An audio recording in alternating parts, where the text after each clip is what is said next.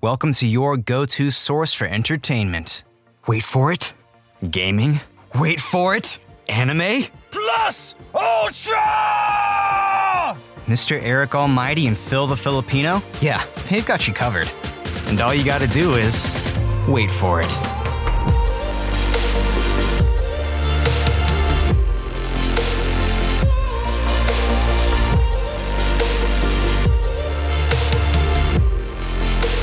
This is the Wait For It podcast.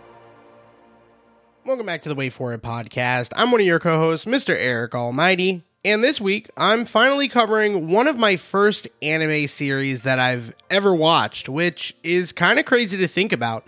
I always talk about how Death Note, Attack on Titan, My Hero Academia were all early shows that kicked off my obsession with anime. But while the one I'm going to talk about today was a big departure from those genres, upon reflection, this one is almost equally impactful to my intro to anime.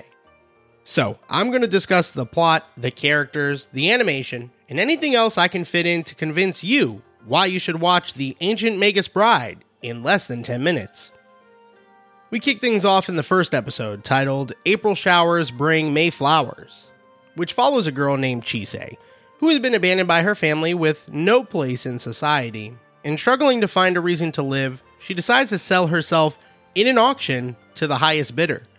This is where we meet Elias Ainsworth, a 7-foot-tall monster with an animal skull for a head, who Chise is sold to.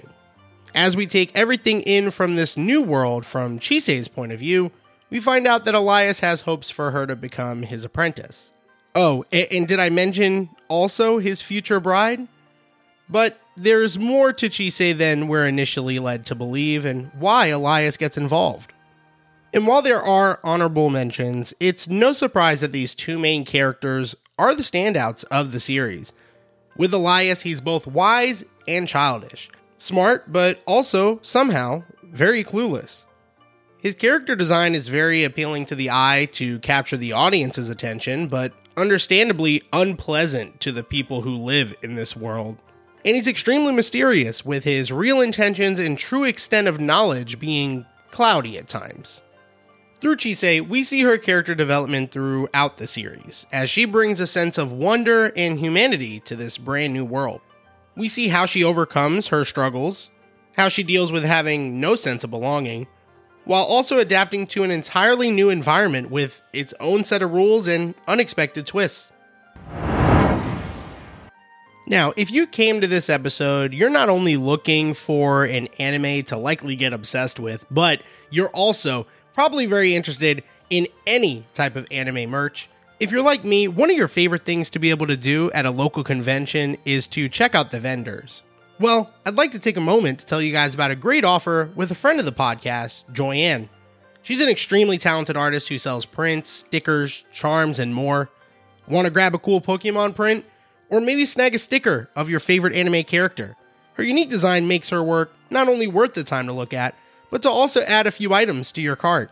Exclusive to the listeners of the Wait For It podcast, head on over to joyannmg.com, or even easier, hit the link in the show notes, and use our code WAITFORIT15 to get 15% off anything in the shop.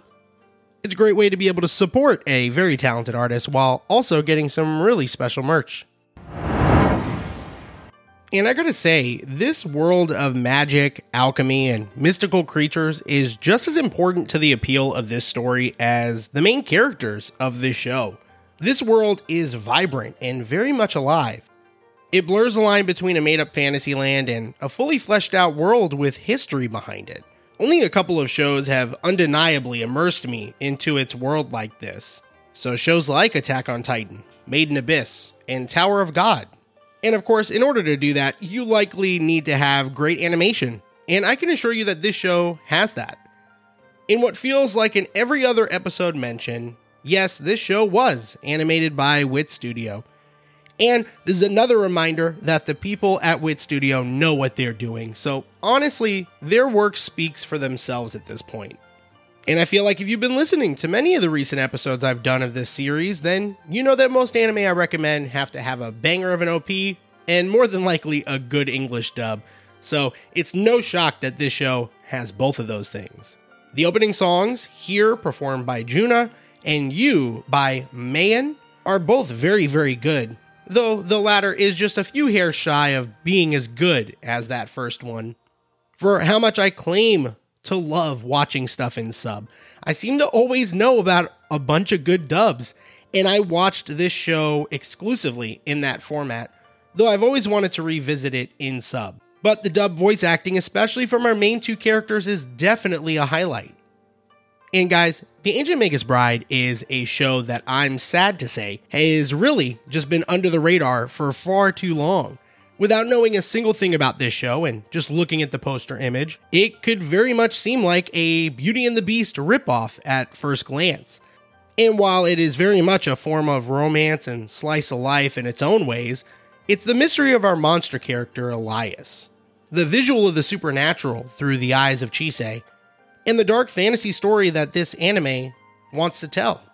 The world is breathtaking to look at, intriguing to learn about, and very naturally, it feels like a place that's been lived in.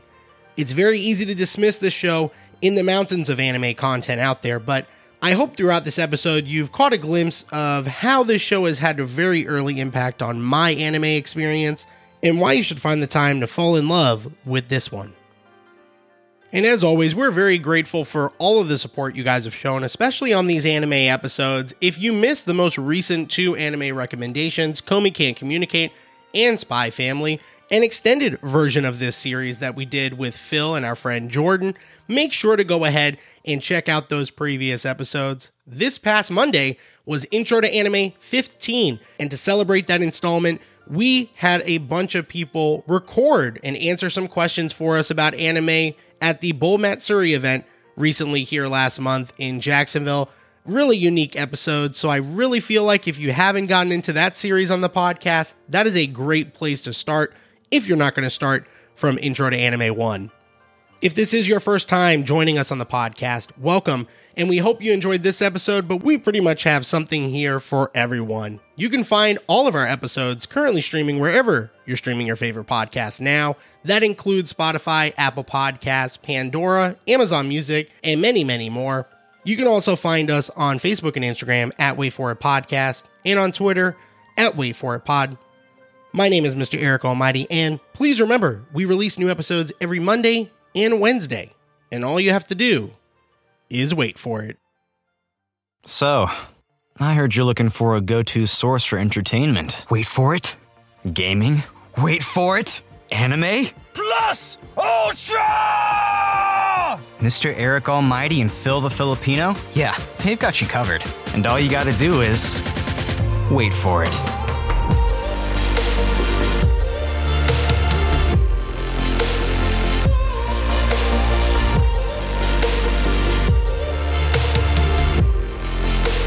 This is the Wait For It podcast.